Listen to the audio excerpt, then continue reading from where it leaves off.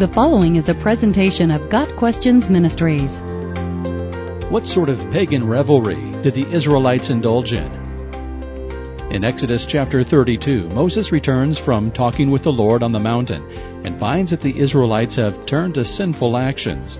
Verse 6 says, "The people rose early and sacrificed burnt offerings and presented fellowship offerings.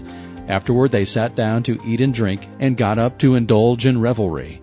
What exactly was this revelry that followed the Israelites' feast?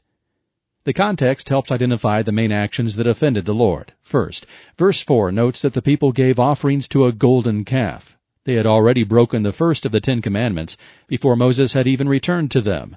And verse 6 mentions that feasting and drinking were part of the festivities. Second, Moses had identified the noise emanating from the camp as the sound of singing. Exodus 32 verse 18. In their pagan revelries, the people of Israel were singing songs of adoration to the golden calf. In the not-so-distant past, they had been singing praise to the Lord after He led them safely through the Red Sea. Now their tune had changed.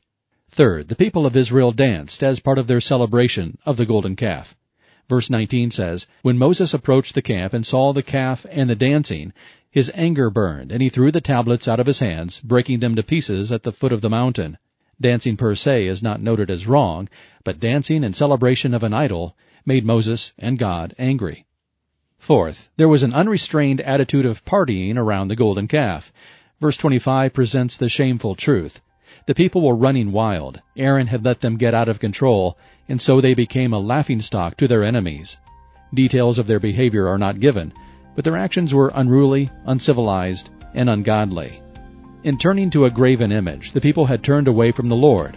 Even though the golden calf had been billed as the God they had been following all along, the true God cannot be reduced to imagery. The Lord will not share His glory with another. That is why God judged the people of Israel at the foot of Mount Sinai. Got Questions Ministries seeks to glorify the Lord Jesus Christ by providing biblical answers to today's questions. Online at gotquestions.org.